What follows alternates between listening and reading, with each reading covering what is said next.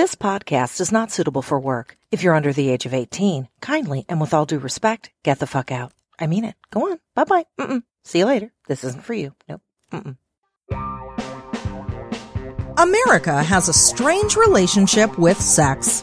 We're obsessed with it, but it terrifies us. We censor it because it's constantly being shoved down our throats. But our dirty little secret is we like things shoved down our throats, especially when we're in bondage, or we're wearing leather, or being slapped around a little bit, and oh, God. I'm Sunny Megatron. Join Ken Melvoinberg and I as we explore, dissect, and demystify American sex. Life, liberty, and the pursuit of happiness. American Sex with Ken Melvoinberg and Sunny Megatron. You're a turnip head. You're a turnip head. You're a turnip head. Shut up. You know what now? What? We're recording. Turnip head. Yeah. So, all right. Hi, everyone. Double turnip head. Yeah, we're really fucking crabby. I'm fucking tired. Yeah. So, all right. You are going to be listening to this episode in 36 hours. We are at a conference. We're at COPE, Central Ohio.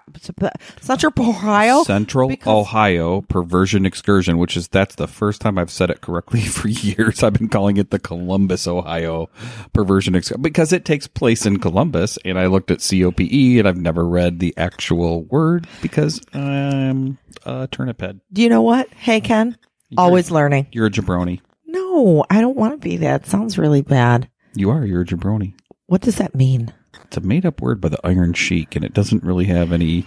It's somebody who's a jabroni. Okay. That's the definition. You know what I am? I'm a tired oni because we love COPE. We've had a great time. God but we damn have lack of slack. Oh, his headphones came unplugged. Is that what happened? Yes. Yeah. We're a fucking mess. Okay, we're a fucking mess, listeners, because we've been at COPE and we love COPE. It's one of our favorite events, but man, we worked ourselves. We drove in on Friday. We, if you know the site Kink Academy, we are now officially about to be Kink Academy instructors. And if you don't know Kink Academy, it is an online learning portal for everything BDSM. And it's amazing. If you go to bit.ly/Kink Academy, you can check it out. Of course, I'll have that in the show notes. So we filmed for Kink Academy Friday night. Then we taught on Saturday. We recorded the interview you're about to hear. And today is Saturday still. And we taught 2 classes. Right. I said we taught 2 classes. Then we recorded. We're a fucking mess. We're a wreck. We're a wreck. And then we recorded more for Kink Academy. And it's now, and then we had snacks. And you had a cigar. And it's now 1:30 in the morning. And then on the way home, we're driving home on Sunday. I'm going to edit this entire podcast and get out the show notes while we're in the car. We're going to put on a Ken's Hotspot and you'll have it Monday morning. You know why? Because we are working ourselves to the bone because we love you. So, hi, everyone. That's how much we love you guys. We also have some great content coming for our Patreon subscribers. Yes, we do. We do. So you'll be hearing that soon. We are at the convention here. We're meeting a lot of fans, a lot of folks that really love the podcast. And it's interesting because a lot of them are on the inside of all of the secret knowledge that we have on Patreon, especially about our poo stories. Yes. They love our poo-poo stories. And I don't mean Winnie. No. So, hi, everyone. Hi, everyone. I'm Ken Melvoinberg, and I'm really fucking tired. I was going to say that I'm Sunny Megatron, and I'm so tired. Half of my words sound drunk, and I'm not drunk at all. So she's actually not, everybody. When Sunny gets tired, this is a secret to the inside of Sunny Megatron. Now, when she gets tired, she gets so loopy, it sounds like she drank 12 beers. Hey. Listen. No, seriously. Listen to me. Listen to me. She starts slurring her words when she gets tired. You don't know me. And she's pretty much You don't know me. She has a beer when we go to the bar. I do. That's yeah. it. Okay. So I'm not that drunk. Beer. But you're not that drunk. What do you mean you're not drunk at all? You haven't had even a single drop of alcohol. No, I know, but I'm not that drunk. So you don't get what I'm saying. Because our brains aren't working. So this week, we recorded our interview this afternoon at COPE. We talked to 2 very highly respected Mameebers in the kink community. So Naya and Gray Dancer, I would like you to know you're now Mameebers. Mameebers of the kink community. Naya and Gray Dancer, they're awesome people. Ken, tell the listeners about Naya and Gray Dancer. Gray Dancer and Naya have been presenting together for the last 9 years throughout North America, as well as being featured educators at kinkacademy.com, just like us. They are passionate about rope, leather, power exchange, service, consent practices, adult sex education, and performance, amongst other things. They work on the staff of Ropecraft, which is a national kink event, as well as producing The Grew, an alt-sex open space event in Madison, Wisconsin. Now, Naya was the founder of the Madison Women of Leather, served as moderator for the Rope Bottoms group, and worked with LGBTQ Outreach Center in Madison, Wisconsin. Gray produces the Ropecast, available on iTunes, and is currently training in graphic recording and facilitation. His kinky sketch notes are found at patreon.com/graydancer. That's GRAYDANCER. They both live in Madison, Wisconsin, where Naya practices hearth witchery and Gray tries hard to be a gilf. Now, in our show notes at americansexpodcast.com, we'll have links to all of those websites. This is a really awesome conversation. We spent a lot of our time talking about issues within the BDSM and rope bondage communities. But, as we were talking about that, the thing that really struck me was most of what we talked about were universal issues that we've all seen pop up in our own communities. And when I say communities, it's like work groups, school groups, I don't know, the gaming community, the yoga community, your theater community, whatever community you belong to, you name it, these issues are the same. And Naya and Gray Dancer have some really innovative ideas about how to best tackle them. So no matter what your community of choice is, you're going to get some amazing insight from this conversation. Now, we said that Naya and Gray Dancer are part of Ropecraft. It's a bondage conference, and the next one is in October in Austin, Texas, and they gave us something pretty cool. You can get $10 off your ticket to Ropecraft if you use the code SUNNY, SUNNY, when you get your ticket. So we're going to have the link to Ropecraft and all that information in our show notes at americansexpodcast.com as well. Hey, Sonny, you know what? I've got a really big clock, and you know what time it is? I was like, do you have chocolate for me? Do you have a really big pillow? Because I'm fucking tired. No, I've got candy and you stole some. No. Okay. So here's what happened, everybody. No. All right. So the awesome thing about the COPE conference that we're at is they feed you. So every night at 11 o'clock, there's like little spinach pies and little, fried foods like little egg rolls and little chicken sautés. And then they have like steamship ground beef that they cut and carve. It's really awesome. And then downstairs, they have big, huge buckets of like all the best Halloween little mini candies, like when you go to the houses where you're like, they give the good candies, like the candy bar ones, not the generic shit. They actually were all the good candies. It's a like Twix and like the white Hershey's, the cookies and cream Hershey, all the good stuff. The one white Hershey's I had that Lily ate. Yeah, she stole it from me. She's watching us, and she's 84. Oh Twixes. No. Okay, so then Ken comes in, and I'm like, look, he's like, I'm going to go have a cigar and watch people play in the dungeon and be leisurely. And I'm like, oh, I'm going to go work, toiling. So I'm up here working. And then he comes in and throws like 24 pounds of chocolate Halloween candy sized candies on the bed. And I was like, awesome. And I got them for me so that and I took a candy bath that it was like I was a rich person with singles, only it was all candy that I took a bath. A rich person wouldn't be swimming in singles. They'd be swimming in hundreds. Yeah. Okay. So, shows how little money we have. If I think the rich people, I'm 100aire. So, and I've got hundreds of dollars. He dollars. plops all this candy on the bed, and I was like, "Thanks for bringing your wife some candy too." I thought, and he was like, "No, that is not what you said." That was what my mind said. And I was I was like, "That bitch, is what your mind said." Bitch, where's my candy? That's closer to what you said in reality. And he was like, "No, it's all for me. I didn't get you. You were fucking with me. Too tired to be fucked with." Sorry. In any kind of way. The candy way, the penis way, the every way. I need to just go to sleep. I'm tired. And you know what? The reason she's saying that is that I am such an awesome husband that she assumed correctly, that I did bring her the Twix that she so desired, and she didn't say thank you. She just says, "Where's my candy, bitch?" I did say thank you. Eventually, like 8 hours later. I'm tired. Anyway, I know what time it is. What time it is? Even though it's bedtime, what time it is. What time it is. Even though it's bedtime, it's also... Big welcome. I can't remember the words. I'm so tired. Big welcome and heartfelt appreciation time for the new members of our Patreon family. You kind of sounded like church. And we honor them and we drink of their blood. I don't know. Okay, so thank you, Ken. You're welcome. And thanks for joining our family this week, Kevin and Zara. If you'd like to support this show and join our growing Patreon family, head on over to patreon.com/AmericanSex. And by becoming a member, you'll get all our episodes early, bonus content and stories from our guests, and more. I'm looking at my typos. So yeah, as I mentioned, we're at Cope and we taught not 2 classes today, but apparently according to my typing, toe classes, like foot fetish class. No, we didn't teach that. We taught 2 classes, a prostate massage class and a how to blowjob, how to fucking talk, how to give I had a dick in my mouth because it was a blowjob class. It was a banana and almost pierced your fucking uvula. And it's not a uvula. I like to say uvula, whatever. Anyway, those are 2 sex acts. I know we mentioned a lot. Prostate play and blowjob, not uvula and toes or whatever the fuck else we said. Gets mean when she's tired. I know. They're like, wow, listen to them. Raw and uncut and bitchy. And by them, you mean you? Shut up. Those 2 sex acts, blowjobs and prostate play, are very much enhanced by lube. And our friends at peepshowtoys.com did us a solid and sent a bunch of jars of the Butters All Natural Personal Lubricant to give to our students in our classes.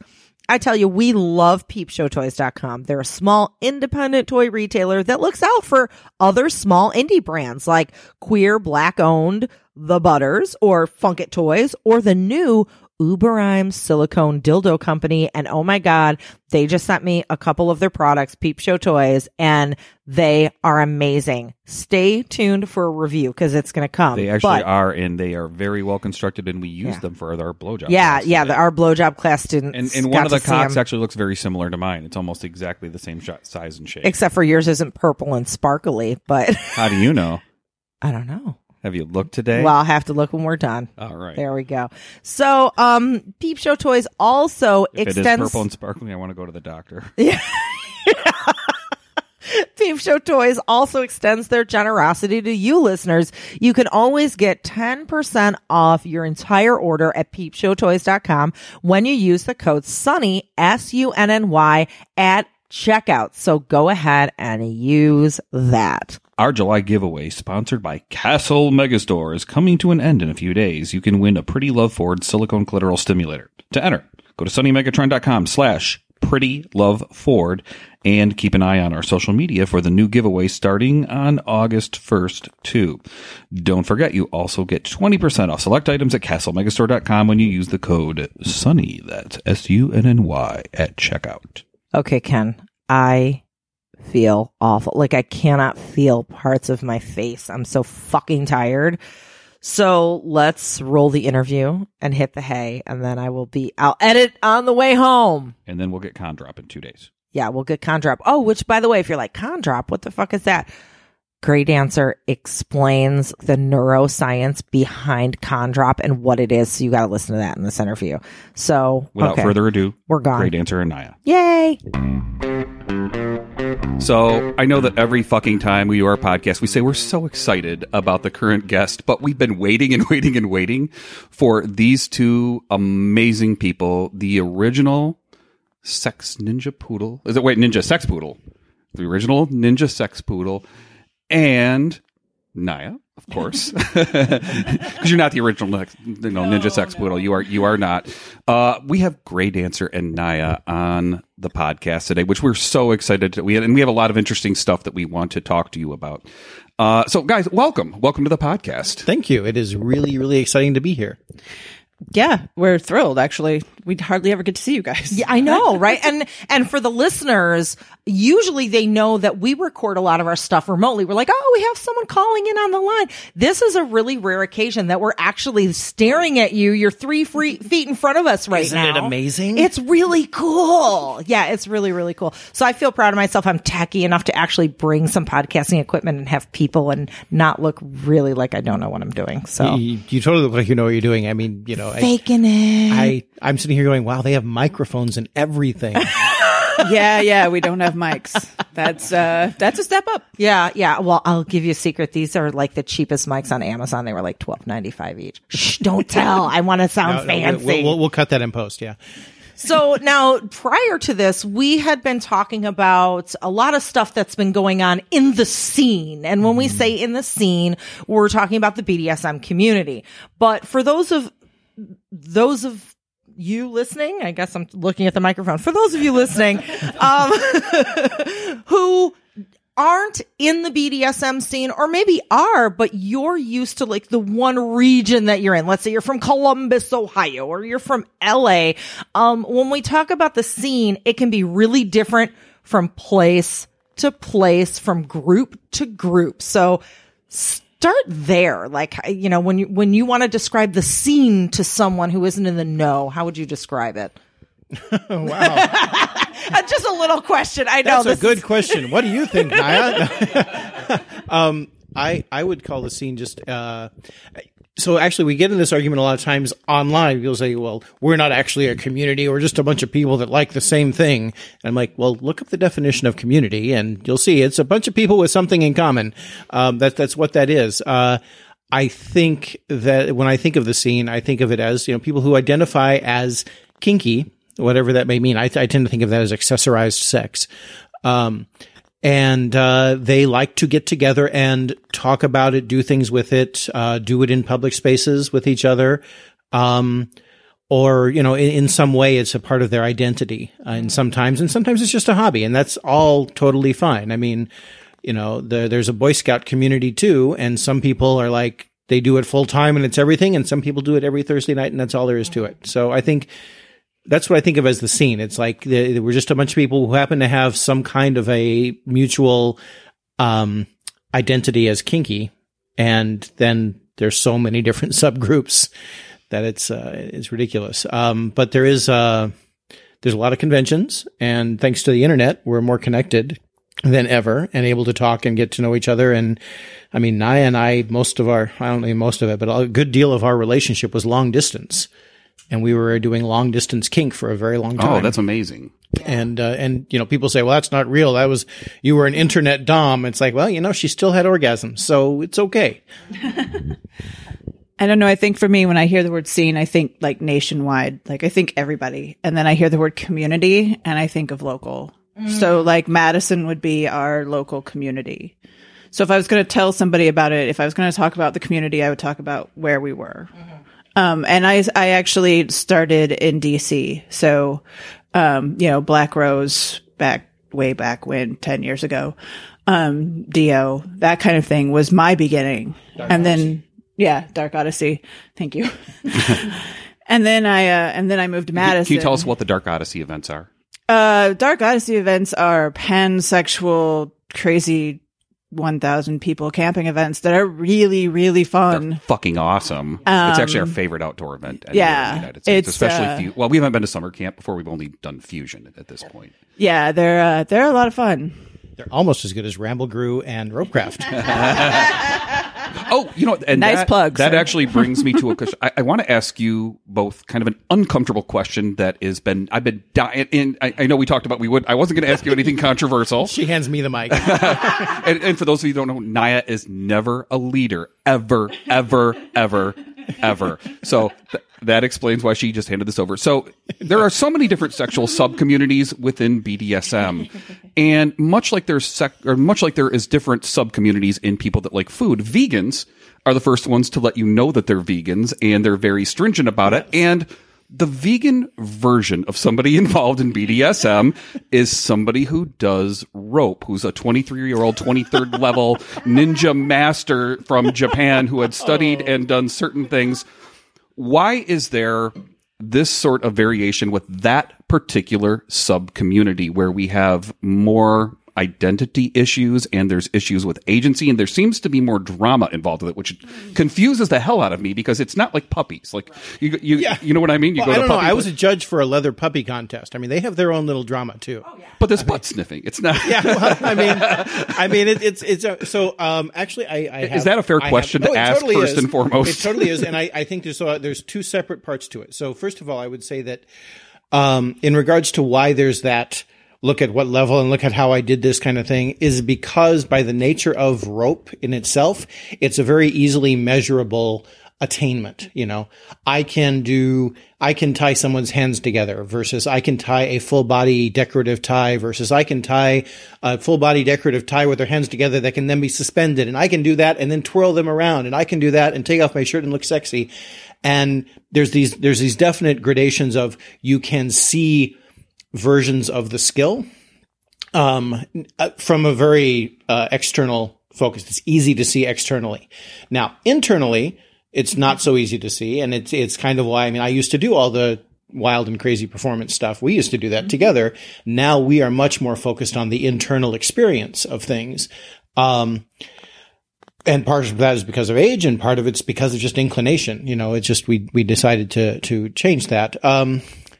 So that's why there's that level. It's easy to say I studied with such and so, whereas short of I can think of maybe 3 whip teachers, and they're good whip people, but they don't have apprentices. They don't pass on their knowledge to people, which is what you definitely have within the rope community is people that not only say, well, I studied with Osada Steve, who studied with this person who, you know, there's like a lineage of things that go down. I learned my first TK, Tecate Kote, which is chest harness. There's more, you know, things. I learned how to tie it from Lookout, who's here this weekend, and Lookout had learned how to tie it from Osada Steve when he went to Japan. So that's my lineage of the TK originally, except then I learned from Otonawa how to do it better. And then I learned the, Akira Naka version. And so, you know, there's that kind of thing. So that's one part. That's why the levels. I will disagree with you that it is by its nature, the reason why there's the drama, why there's the predilection for things like that, because frankly, anybody who is wondering what kind of drama is going on in the rope community in terms of that just has to look at the Hollywood community, the gamer convention. It is a part of a larger problem. And the reason why I think you're seeing it so much in the rope community is not because the rope community is worse. I think it's because the rope community more visible is self-examining more. Yeah. Absolutely. We are checking more. And if people that think that it's not happening in their communities are just not paying attention. Yeah. And, you know, that kind of leads into what I'm thinking is, you know, when I look at, the alt sex community as a whole, when we all sit down at the lunch table together, we're kind of assholes. Like the poly people are assholes to the swingers, are assholes to the BDSM people. So us being non-rope people, are we kind of assholes going, oh, those rope people? Like, I don't think you're assholes. I just think that, I sort of sit back and go, well, when you've taken as much time to look at your community and the practices and the thing as everyone else has, if then, as we have in the rope community, if then you still find that there's nothing there, then I'll be impressed. But until I see people taking that much time and paying that much attention and listening to the voices that haven't been heard before, as much as the rope community is doing right now, that will, then I'll be impressed. I think Naya has something to say about that. I just think, honestly, I agree with you, but I honestly think we're just being more vocal about it right now, and we're being more active and trying to figure out how to do damage control. I was just going to say, this seems like a lot of damage, it's like preventative medicine, I think, in that it is better self-examining. But I have a question for the both of you. Some people say that it comes off like they're confused as to, can I go to Walmart and just tie somebody up? And go, let me rephrase that. Can I go to Walmart and get rope at Walmart? I'm sorry. Do I have to get my rope from Twisted Monk, take 18 different lessons, and then I can tie somebody up? Or can I go to Walmart, buy rope, and tie somebody up immediately? Wow. That's, you can. There's YouTube videos. You can learn that way. I personally think it's safer to have other people around when you're learning. But you can, you're not going to go buy rope, go home, watch a YouTube video and be able to tie like Kimbaku tie, like Japanese, suspend somebody. Again, you can. I wouldn't recommend that necessarily, but I mean, it's exactly like any other sexual activity. Can you just get in bed with another virgin and both of you just try and figure stuff out? Absolutely, and things might work out great. Are you going to have a possibly better experience, or at least have more options if you read books, take classes, get sex toys, figure out what your desires are, communicate them effectively, and then experiment a lot? You're probably going to have a better sex life then. So yes, you can go to Walmart, buy their rope and do some stuff. Absolutely. Can I tie people up at Walmart? No, I'm just, that was me just fucking up. You can, sure. So, one of the other things is like, I want to congratulate the rope community on one really huge thing. I am exactly your age. I'm very similar to you. I'm prior military. We have a lot of stuff in common, but we're old enough, both of us, and we've been in the scene long enough where it was pre-YouTube. And like, there was a lot of things that I had to learn by getting books like Screw the Roses, Give Me the Thorns. I still find it very difficult to find things on like single tail whips and how to use them and the techniques, but you can find stuff on rope everywhere, because I think that the one thing that the rope community has done better than everybody else is not just self-examination, but it's disseminating information in a very broad way so that everybody can be involved in this to a certain extent. What do you guys think about that as far as the dissemination of information? Well, first off, I think there was this really great guy who started a podcast like forever ago on rope and helped with that a lot. What's that podcast called? That would be the Ropecast. I think, yes, I agree with you on that. I think it's been difficult for people who bottom to rope to necessarily get that information until recently. Classes were focused on the people who tie, and tying the rope, and not how to be centered and focused on your own body and dealing with rope, and how to communicate your needs and how to get what the bottom wants out of a scene, as opposed to just being the person being tied and strung up. And I think that the community is definitely getting a lot better on that. Right. Because there just hasn't been that kind of information. Yeah, I think that we it's interesting that a lot of times people try to talk about that as hard and soft skills, which is silly because emotional stuff is really fucking hard. Yeah. And I think that there is, the best lesson came at a recent large rope event, where someone complained to me that there was absolutely nothing there that they could learn from anyone, because the only person there that was even remotely advanced at rope tying was tying a rope harness that the person already knew. I'm being very vague here on purpose. The thing is that there were a lot of, for lack of a better word, what do you call it? Conceptual skills classes going on about dealing with emotion rope, negotiation, communication with your partner, things like that. Those are all being offered too. This person wasn't interested in any of those. And this person later on, very shortly later on, it turned out had some issues with partners that would have probably benefited from these conceptual skills. Yeah. So I think that part of and this is kind of going back on what I just said of, I do think part of the problem with the rope community and education is that there's been such a focus on the hard skills, the technical skills, that there's been not enough things on communication, on clear boundaries, respecting boundaries, and also on not looking at things as a scarcity model.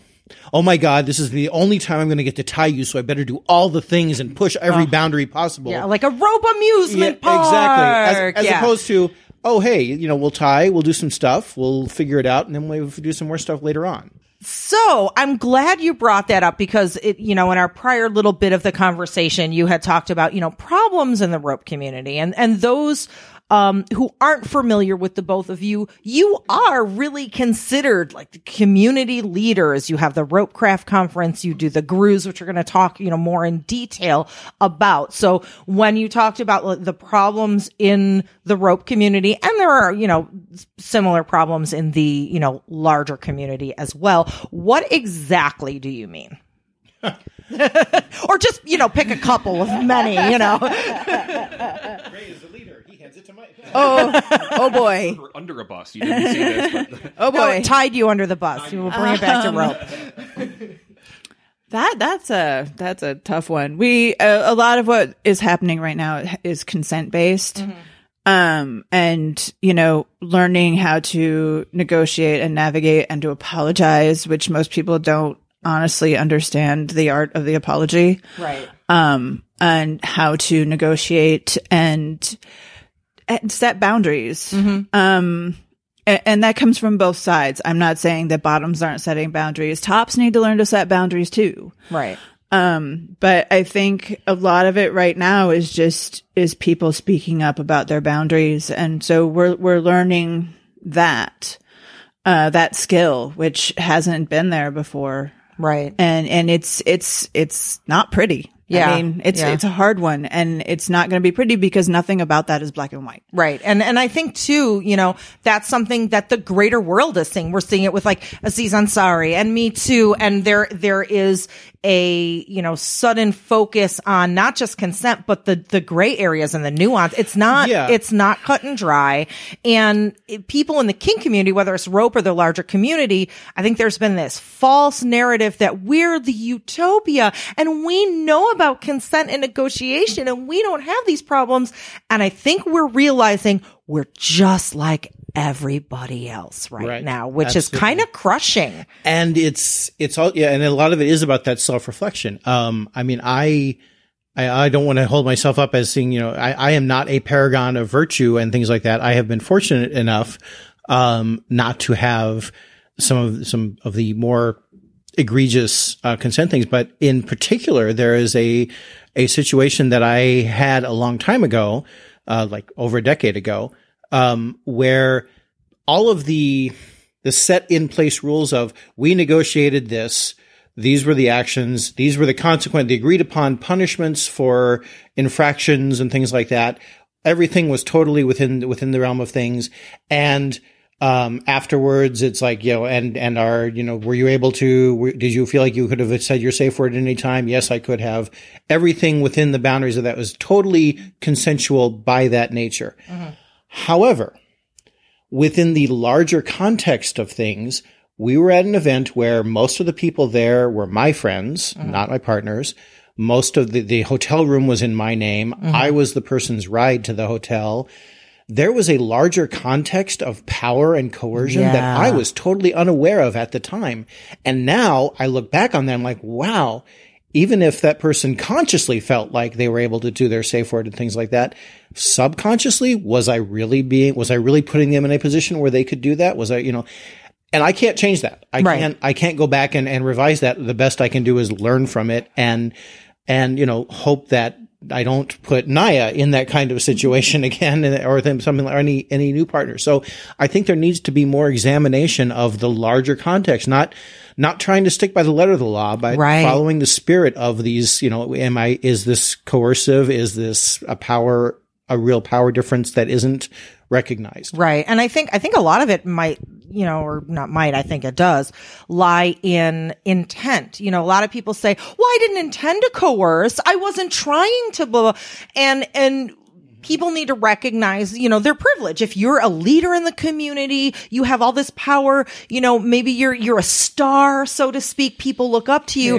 The submissives that you're with kind of get like enraptured in that, and that affects judgment and consent. And those are things I think that base level, 101 operating consent, people, we don't even think of that. I think too, what you're seeing in the rope community is a lot of growing pains. The landscape is changing. Like 10 years ago when I first got into it, it was het male rigger, het female bottom.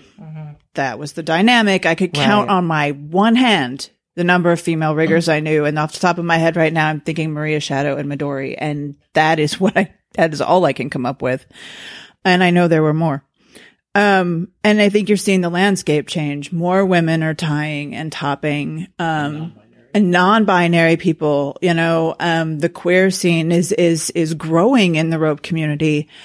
And so you're seeing everything change. And that, I think, has a little bit forced the consent issue, because everything had to grow with it. Yeah. And I think the conversation had to change. Mm-hmm.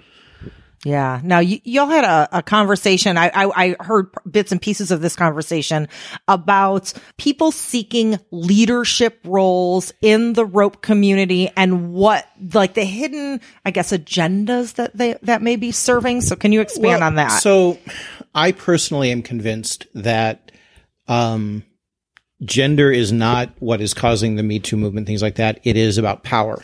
And the fact that cis het males have had most of the power means that most of these actions have been in that realm.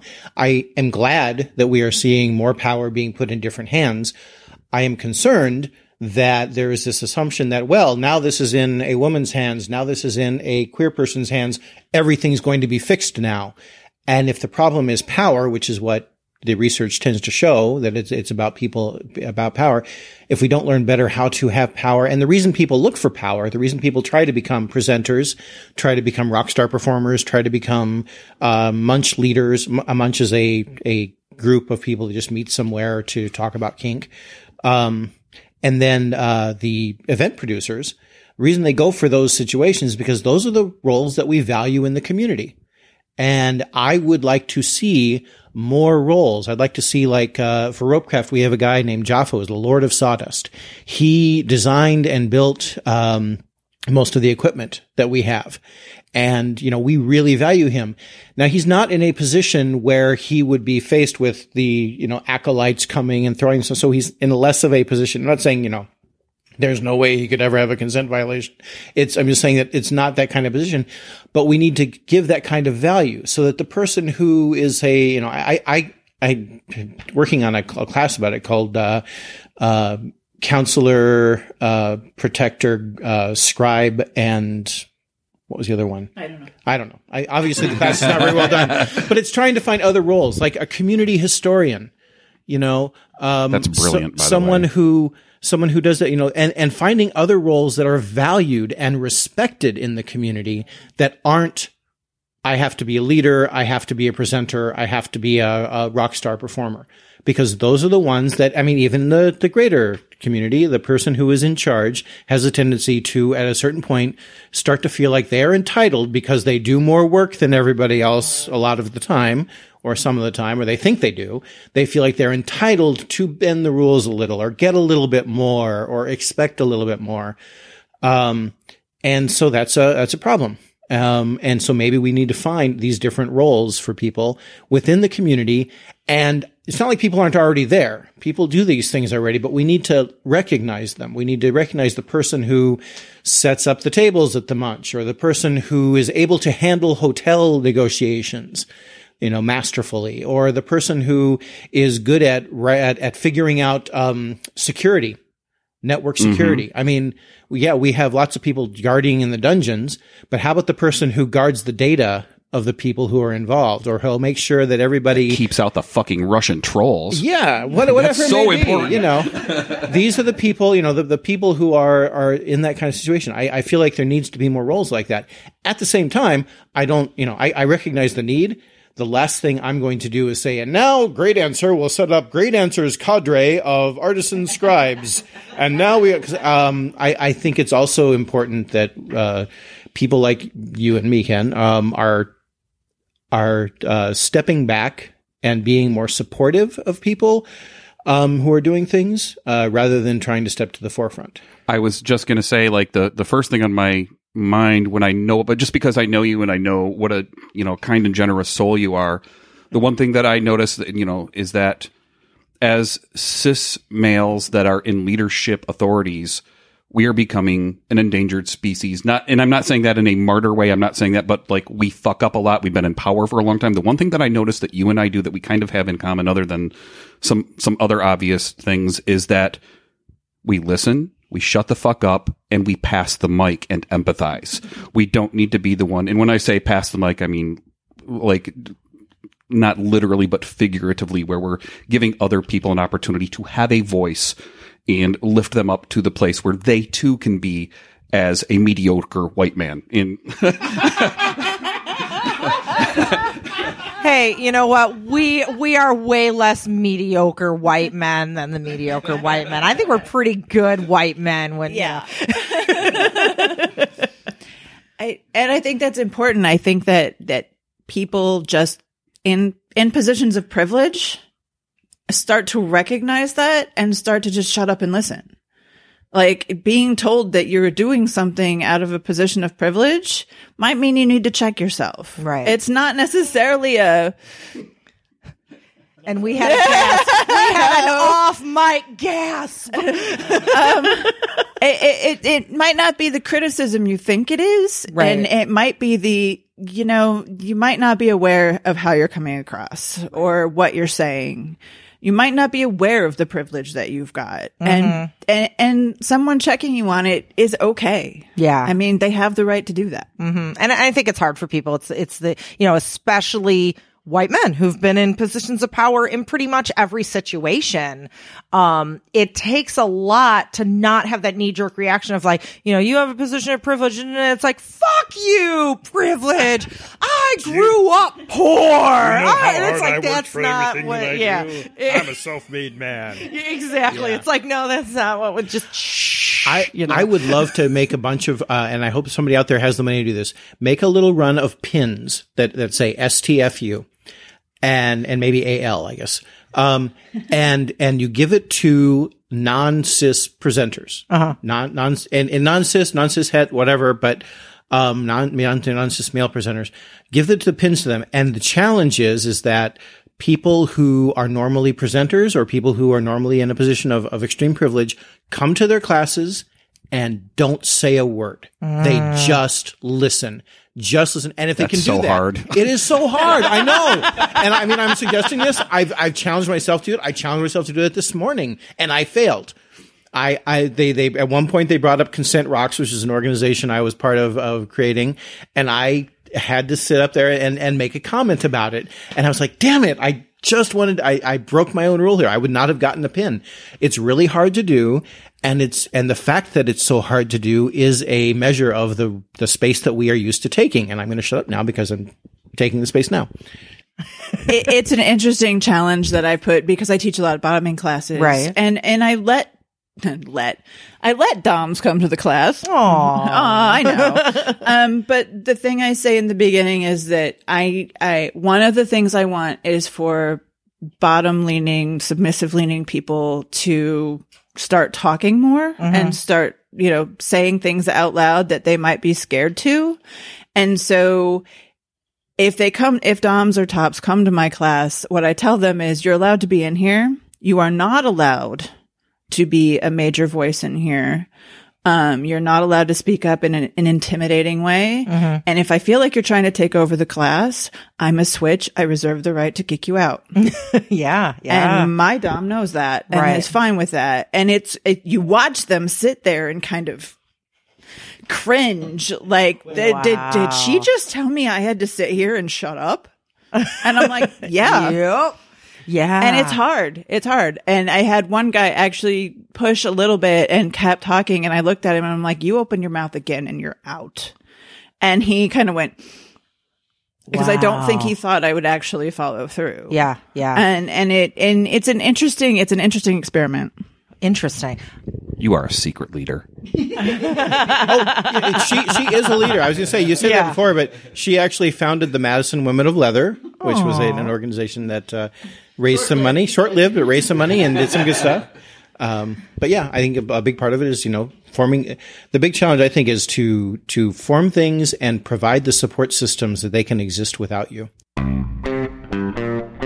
Hey, psst, did you know American Sex Podcast has a Patreon page? Becoming a Patreon member is a great way to show your support for this podcast. It works kind of like, funding for National Public Radio or how PBS works. If you appreciate our work and the fact that we provide it to the world free of charge, then you can help support it. And as a member of our Patreon family, you'll be eligible for nifty, cool rewards like bonus episodes, surprises in the mail, and more. Oh, and you'll get all of our episodes early, bonus stories from guests, and access to our private Patreon feed. So you thinking about it? You want to know more? Check out all the details at patreon.com/American Sex. patreon.com/American Sex. Castle Megastore. Once you see their sex toys, you'll want more. I have no idea if Castle Megastore actually has a theme song, but I really dig Castle Megastore. So that's my gift to you, Castle, your very own theme song. And you listeners get a gift too. If you go to castlemegastore.com and use discount code SUNNY, that's SUNNY, when you check out, you will receive 20% off your order. That's amazing. Castle Megastore. When you get your sex toys, you'll be on the floor because you'll be using them so much and they'll be so awesome and you'll save so much money. You'll get more than one and then you'll climax for a really long time and you'll just be passed out and you'll be like, oh my God, give me water. That was the best orgasm ever. You know, as people are listening, people who are in, you know, the larger BDSM community or rope communities are probably nodding along to everything we're saying. Or swearing at me. Yeah. And people that aren't, I think, can relate to this because really any larger community has these problems with power differentials, whether you're talking about a group of people at work or a different kind of, you know, your gamer community or whatever. So now one thing that you have done is to try to change this power differential we see, especially when it comes to conferences and big events, with your unconferences, your GRU. So what are those? So the GRU is the fault of Lee Harrington. Okay. Lee Harrington sat down with me one time, 11 years ago, I guess, and said, Gray, you really need to have an event with your name on it. And I said, well, you're Lee Harrington and you're telling me something, so I have to do it, but I'm too embarrassed to do that. So I created what I called Great Answers Rope-tastic Unconference Extravaganza. Ooh. And the short version of that is GRU. So sort of my name in it. And it was originally designed just to be in Madison, Wisconsin, just because I was tired of hearing about all the big events on the coasts and things like that. And I said, let's see if we can make a great event where we just get together and enjoy each other. And we're based on open space principles, which is a time-tested Google open space technology and Harrison Owen, and you'll learn all about it. It's a interesting process. It's used in a whole lot of different places. It hadn't really been used in the kink community up to that point, to the best of my knowledge. So we tried it out. It worked really well. And I had some people in Michigan who heard about it and said, hey, can you come out and do that here? I'm like, well, it was meant for Madison, but sure, I'll try it out. And then people in Toronto heard about it and they wanted to try it. And 11 years later and 89 GRUs later. Wow. Including now the fifth Ramble GRU? Fourth Ramble GRU at Ramblewood, same place the Dark Odyssey is happening. And so it's gone all over North America. It's gone into Europe, 6 different countries, 2 continents. But the one thing they all have in common is that I was there facilitating it. And while I love doing that, and I do love, like you say, all I do is kind of hold the space and sort of create a space that is. Oh, and the most important thing, you make pancakes. I do make pancakes the next day. That's true. But the thing is that I was the one facilitating it. And I have been starting to feel like that was, still the cis het white guy taking the stage and, and I love performing. Don't get me wrong. I can spiel all day. Here we are. But I also kind of wanted to see more people doing their own thing. And, so I made the announcement recently that I am not going to do GRUs outside of anywhere but Madison. It's going back to Madison twice a year. Next one actually is this next weekend. And GRU.space is the website. We'll have that in the show notes for those listening. And they'll be twice a year. So that'll be where the GRUs are. But at the same time, I want alternative communities to do their own open spaces, because it is something that can definitely be a grassroots thing. And over 11 years of GRUs, we can provide you with like budget sheets so you can see how to do that. We have experience, if necessary, in negotiating with hotels. We've got a menu that is cost effective and handles vegans, vegetarians, carnivores, rope people, gluten-free, rope people, you name them. And it works out really well. And in one trip to Costco and you're done. So I am totally willing to, train people in it. And I'm going to plug it again. Openspace.coach is the place where I do the training. So if people want to learn how from that, but they can also just do it themselves. And I know people who are doing that. There's a Kansas City Kink and Leather Unconference, KCKLU, that is going to be going on. There's a Baltimore Cigar and Leather Unconference that's going to be happening. So I seeing this happen, I'm glad to see that people are forming it themselves and doing it for themselves. And I mean, the unconference itself is that unlike this conference, which is great, it has great presenters here, such as you, such as us. And I love conferences like this, but it's an opportunity for people to, express the thing that they're really, really interested in. And a lot of times these things end up going into the larger community. A lot of presenters will come to unconferences or GRUs to try out material. Kind of like I think of a comedian, trying out things in the local club. Okay. To try it out, to get it better, to see if it works, see what doesn't work. In particular, Lizard is someone who, at a GRU, I made a joke about nasal passage predicament play. Ooh. And she had some medical training and had a friend who had medical training, and they decided they would try it out. And they started doing nasal passage predicament play. And at the GRU, they did that. And I was like, whoa. And I was at the Rope in Space, which is another unconference type thing, but at Ropecraft. And now it's started to be offered at events. And with some consternation by some people that are questioning whether it should be done, but you can say that about a lot of things. Safe? Yeah. Yeah. So like I said, it's just a place where people can try things out. And every single one, there is somebody who says, well, I'm really interested in, cock and ball bondage with coconut rope, but I don't know if anybody else would be interested in it. And that's my point to say, well, yeah, you're right. No, that's not what I say. No, I say, look, just put the session on the board, and all you have to do is show up and say, so how about that cock and ball bondage and coconut?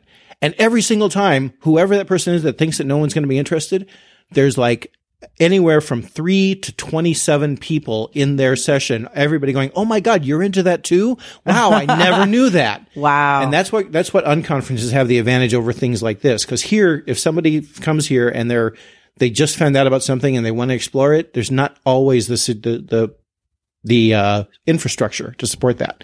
An unconference can do that. So if I wanted to say, hypothetically, neti pot a bunch of cum, is that something I could do at an unconference? Or rather, teaching a class on how to neti pot a bunch of cum. So, first of all, yes. And second of all, I know someone in particular who has had that experience. So do we. And yes, and could actually be a good. So now we know probably not the same person. And it's not. And the person was like, I don't know if this has ever been done before. I guess it's like Rule 34. If you can think it's been done. Yes, I can absolutely. And I can't out who it was because I don't have their permission. But yeah, I actually would be sitting here and I'd be like, hey, you should talk to this person and they should get together, so at least 2. And absolutely. Nice. And so another joke that I made was I would say, well, somebody could do a class on wasabi lubesicles. And at the Pittsburgh GRU, Rope Boy shows up with these trays. They're the novelty trays with the penis-shaped ice. Yeah.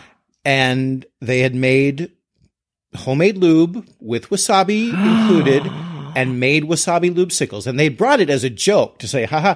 Well, the joke was on Rope Boy because people were like, yeah, I want to try that. And right after when the GRU started, people are dropping their trousers, shoving these icicles up each other's asses or up their own asses and talking to each other about, how does that feel to you? Is it cold? Yeah, it's cold. Oh, now it's burning. It's cold, but it's hot. It's hot. And I mean, it was very Do you have a little surreal. Ginger? Exactly. It was very, very bizarre on my end. I'm sitting here looking and going, what have I caused here? Wow. But yeah, so I mean, it really is a place that anything can happen. It's a magical place. It's amazing. And I just want to really quickly mention, we keep saying here at this conference for listeners listening, listeners not listening. Why do you even have us on? Turn us off if you're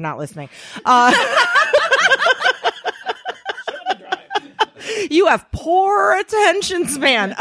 Anyway, what was I even going to say now? Oh, we're at COPE. We're at the Central Ohio Perversion Excursion Conference. In early 2018, one of our episodes was with Barrick and Sheba. So go back and listen to that one. So that's where we are. I've been fucking it up this whole time. I've been calling it the Columbus, Ohio Perversion Excursion. I didn't. I learned something new today. Thank you, honey. And you learned it from your wife. Yeah, you did. So, all right. If I am going to a GRU, all right, and is it that, like, I'm a logistics planner, project planner kind of person. How does it work? Is it like we have so many spaces and you sign up to teach in this space, or, how the logistics go? All right. I want it to be noted, I tried to give the mic to Naya and she said, nope, you talk about this. So the open space method, we have a quick, about 15-minute, agenda creation at the beginning. The wall is completely empty. Some people do open spaces where they do have slots in there. When we do open spaces, it's half hour, hour and a half slots, and you choose how long you think your class is going to be. For GRUs in particular, I've kind of been a rebel in the open space world in that I don't have time slots. Things take as long as they need to take or as long as they don't. Sharon B., who's one of the people here, one of the organizers here. Yeah, big applause. She was at the first GRU. She proposed, she had never given a class before, never done anything. She proposed a session called Spirituality and Kink. How are we going to talk about this? That session lasted 5.5 hours. Wow. Because that's how long it needed to go to talk really, and to be. I thought it was 4.5 hours. She corrected me actually last night. It was 5.5 hours. And she ended up becoming a presenter and teaching it all over the place too, which is awesome. But the point is that there's that. And Rope Boy, on the other hand, at San Diego GRU, wanted to teach a one-handed knot. It took 5 minutes. We taught the class. She taught the class, taught us how to do it, and then we're done and we do something else. So things take as long or as short as they need to. That's really cool. And that provides again, the ability to say, oh, hey, I don't have to fill extra time. Oh, we're done with this conversation. Let's go do something else. And, oh shit, I had a whole bunch more I wanted to say, but I can't say it. I don't have time. Right. So that kind of, makes it, the one thing we have to do is we have to have a closing circle at the end of the day. We fucked that up, and can I say that? Oh, you could say, okay. Fuck. We fucked that up the very first GRU because I thought that sounded too hippy-dippy for the hardcore, people that I was inviting. And we didn't have it, and they proceeded to have the worst con drop, the biggest depression that they'd ever had. I'm still in touch with a lot of them, and they still say that it's the worst con drop they've ever had. 11 years later. Wow. Because so you have to have the closing circle. It's like aftercare. Yeah. So con drop, you mentioned con drop, and for those and con drop can happen at any kind of convention. It, it could be a marketing convention or, a medical parts, whatever it is. So can you really quickly kind of explain what con drop is? And I took a class with both of y'all, and probably, 3 or 4 years ago, where you talked about con drop and kind of like why we have it and some of the things that happen to the brain. If you just a real quick, like, boom. That's you. Why do we have this like emotional, like, I want to go home and cry? So I have to preface it by saying I am not a medical professional. Right. I just play one on TV. So, I'm going to say things that are going to probably horrify medical professionals who are listening. But basically we spend a whole weekend with a very elevated, endorphins, and our amygdala is firing lots of adrenaline, excitement, and things like that. Like, oh my God, I'm on Ken and Sunny's podcast. That kind of stuff's going on. It depletes our serotonin levels and things like that. And then, and we keep going and we keep going and we push it, and we use chemicals like caffeine. And we go through sleep deprivation as well, but we're so excited. It keeps going. And then we go back to our normal lives. And suddenly there's not that sustained excitement to keep us going, but the chemicals are so depleted and we're just down, and it causes depression, even if you are lucky enough to have somebody to snuggle up with and you have the whole oxytocin thing. You Google the dark side of oxytocin. It's got some, especially if you're in a poly relationship, oxytocin is very much a bonding drug. And so feelings of jealousy, feelings of possessiveness really pop in when you're even, and that's the good side. If you're not having the good side and you just got a whole lot of cortisol, stress hormone and low serotonin and stuff like that, it causes depression. You feel tired. Everything seems worthless. You can get really depressed. You don't want to do anything. You just kind of sit there and you have this like stare of like, fuck, why aren't I back in my happy place? And so we all have our own ways of getting through it. Our particular way of getting over that is to go and watch a violent action movie that has nothing to do with kink. Cool. I will usually have a cigar and bourbon while she's at my feet and just kind of enjoying each other's company. And oftentimes there is hot fudge sundaes involved as well. Nice. Nice.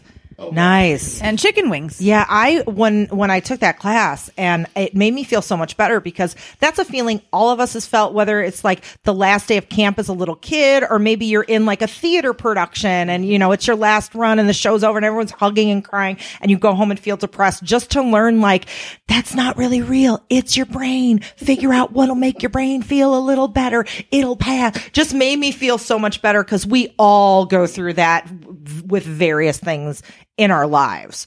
So I have a question for both of you. I'm a marketer. I come from a marketing background. So I like to pay attention to like, what demographic is into that and what type of people, blah, blah, blah, blah. When you were talking about the GRU and how it's like real free form and it's kind of like, no labels, no this, we just kind of, it like totally like a neon sign goes, millennials are gonna love this because they don't like labels and they're really like, do you see like it appeals to one age group more than the other, or no? No. And actually what I love is watching older people who are very kind of OCD, get off my lawn. Way. I need to schedule. Why? How can you possibly? And they go in and then they come out and they're like, I want to do that every time. Oh, it's really great. We've had a lot of people who've gone in like, this can't possibly work. This is going to be horrible. You need a schedule. You can't just let people do whatever they want. And then they come out at the end and you know who you are. And then they start organizing their own unconferences. Oh, wow. Like their lives have changed. Yeah. They're like, every conference should be run like this. Aww. And so that's what I always see. I also have been very happy to see that it's very easy, because they create their own schedule, for there to be more of a feminist space, more of a queer space available, which is, again, part of the reason why I'm stepping back from this, because I love seeing them there. I know that we've proven that it's a model that can work. It's time for the cis het presenting white guy to step back from things, right? And not be the one doing the spiel and things. So yeah, it's definitely a place where you can carve out your own niche. And for a change, it's not that the voices of the privileged are silenced, because there's still room, right? But there's a wonderful thing called the law of 2 feet. Which I call the law of mobility, because I had to talk about it once in front of a man with 1 foot. And you were like, now I see the problem with this. Yeah. I'm trying to get the greater open space community to stop using that term. But by the way, he laughed his ass off at me the whole time because he could tell how uncomfortable I was. But anyway, the law of mobility says that if you are not benefiting from or contributing to what's going on in front of you, you move somewhere you can.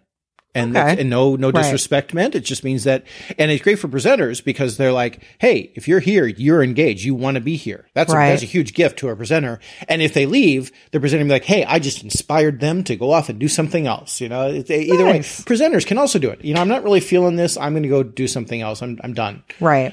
So the law of mobility, it's also addictive. It sometimes people use it at places that they probably shouldn't. But because of that, it means that there's no longer the necessity. And if somebody is sitting there bloviating about all of their, this is the one true way to do this particular tie, because I'm a rope person, I will tell you the right way to do this. I've seen people start to do that, and just their audience just dwindles, and they're suddenly standing there looking bewildered because nobody's listening to them anymore. Right. So that's kind of, that's kind of the way it works. So all the way at the other end of the bed here is a random stranger who happens to be my girlfriend, and I wanted to see, as an attendee of many cons, I wanted to see if, yes, I'm totally putting you on the spot non-consensually and forcing you to get on the microphone and ask a question to Grey Dancer and Naya. Now, I want to know if there's something that's boiling in your mind or you actually want to ask them. So, hello, random stranger Lily, my girlfriend. Hello, person holding the microphone to my face and forcing me to ask a question. Oh shit. I don't know what I'm supposed to be asking. What do you want to ask? Is there, like, right now, you're in a room alone with Grey Dancer and Naya. Is there anything that's a burning question that you wanted to ask them? And it's okay if you don't have one, but I just wanted to see. It's an ask us anything. Yes, ask any. Yeah, it is. AMA. Oh my God, I was not prepared for this. I know, I did that on purpose. #sadist. Okay, so how would you approach, so let's say, let's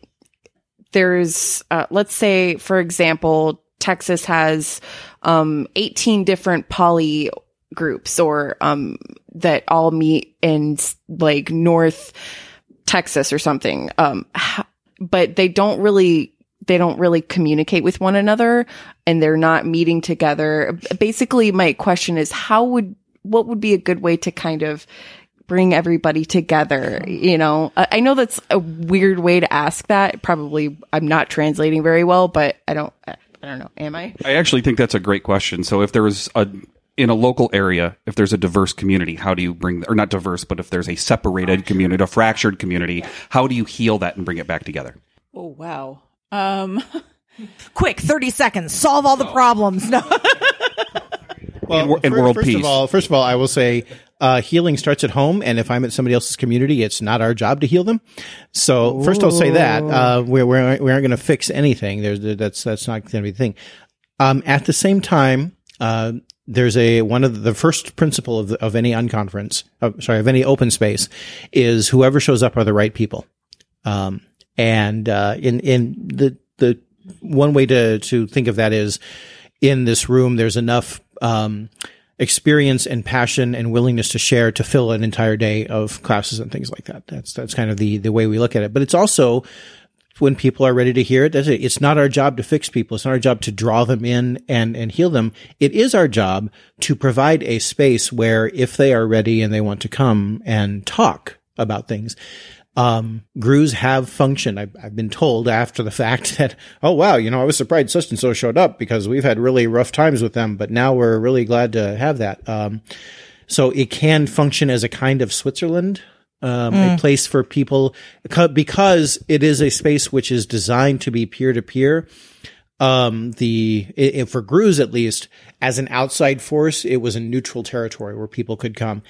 Doesn't always work out that way, and I'm not sure that, if one of those poly organizations says, I'm going to throw an unconference, well, they are taking control in a way.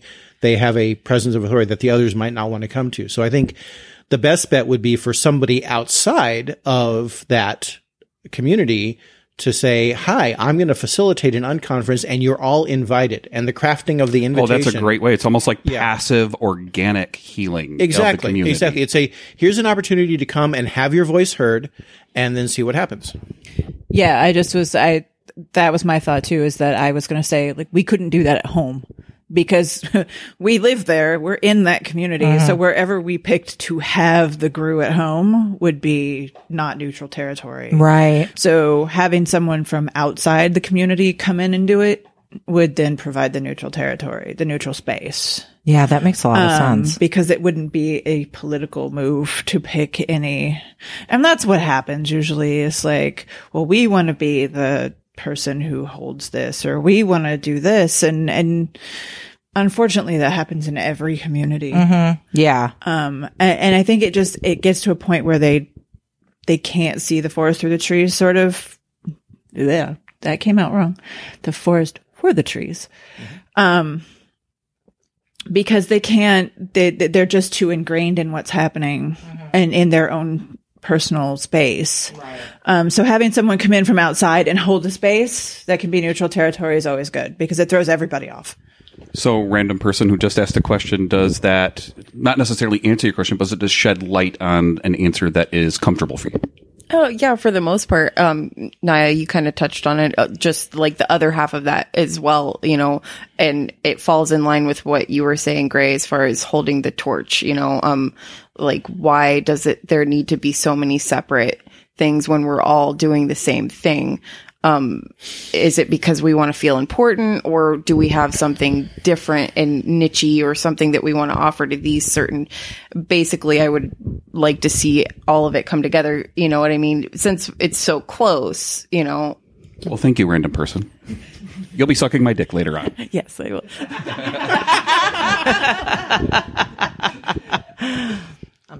So, all right. I really love this conversation for many, many reasons. One, I think it's healing for us in these communities to sit and really talk about them, and for people in these communities to hear people that are leaders. And I know that, you know, you're like, yeah, I'm trying to, but really. Can I tell you something interesting about yours? There's a real quick fact is that, and I wish more event producers would listen to this, and I think they're starting to.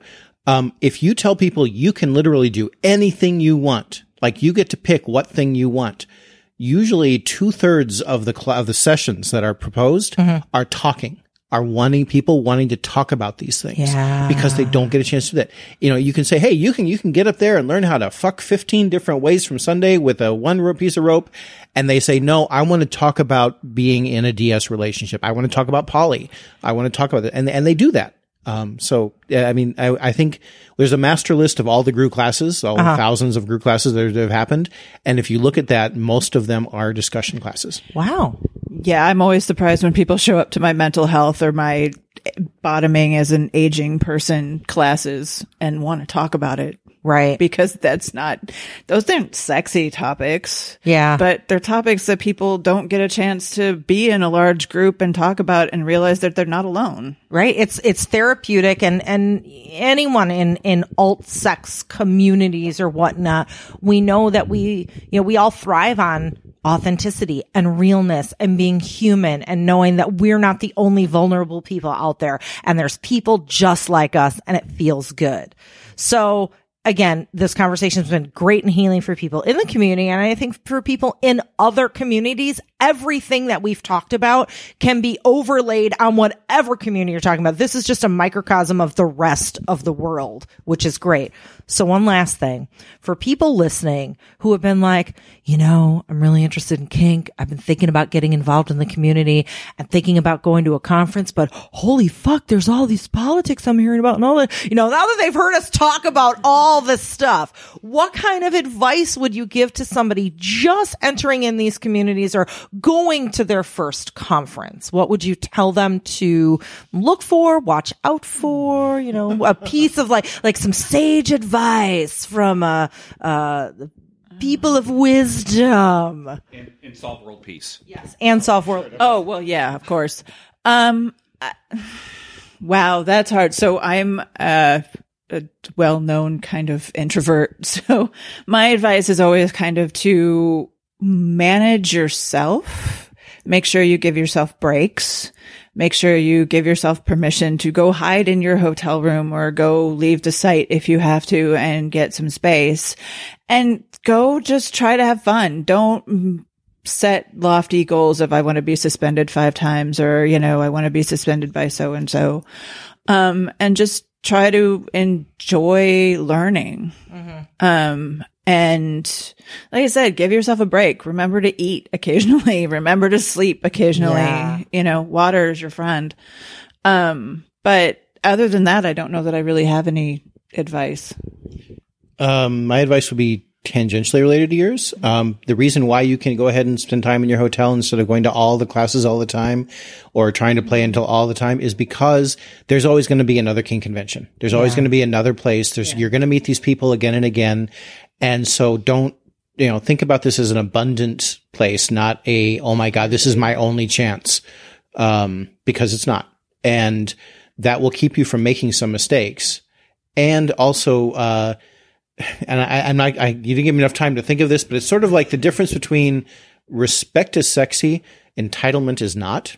Ooh. And that goes for everybody. I like that. Like respecting everybody and expecting respect from everybody is totally sexy, and you'll never go wrong with that. but entitlement, either from you or from other people, is something to watch out for. And I think that's kind of one of the problems we run into. Well, Naya, great answer. This has been awesome. We're happy to just actually be in a room face to face with you, which is pretty damn cool. And thank you so much. Thank you guys so much for being on the show today. It's been great. Yeah, thank you very much. And thank you, Random Stranger. Yeah, thanks, Random Stranger. Thank you, Random Stranger. You'll be sucking my balls later this evening. All right. And listeners, those of you who aren't listening, you won't know it's time to shut off the podcast. And those of you who are, goodbye and thank you. And anything that we talked about the Gru space and all that fun stuff, we will have links in our show notes at AmericanSexPodcast.com. And American fuckers, we love you and we'll see you next week. Or, well, we'll listen to you. No, you'll listen to us next week. Something. I don't know. Bye. Thanks for listening to American Sex. To keep up with Ken and I, well, first make sure you watch our TV show, Sex with Sunny Megatron, on Showtime. Then visit SunnyMegatron.com. There you can learn more about us, read our blog, peruse our workshop calendar, or hire us. For what? Well, either for private coaching, or to book us to teach at your event or university, or as sex and relationship writers for your publication. Oh, and don't forget, we're on social media too. I'm the super social one, so you can find me as Sunny Megatron on Twitter, Facebook, Instagram, my YouTube channel, and a bunch of other places. But if you want to get me on Snapchat, you got to look for Sunny_Megatron, and you can follow Ken on Twitter at @tag_SyChicken. That's PSYCHICKEN. Also, please support us by shopping with the affiliates and sponsors from our breaks. And if you contribute to our Patreon, we're going to love you forever. Well, we're going to love you forever anyway, but just go with it. Lastly, if you like this broadcast, tell people about it. Tweet it, Facebook status it, and rate it on iTunes and other platforms. Thanks, friends. We'll see you next week on American Sex.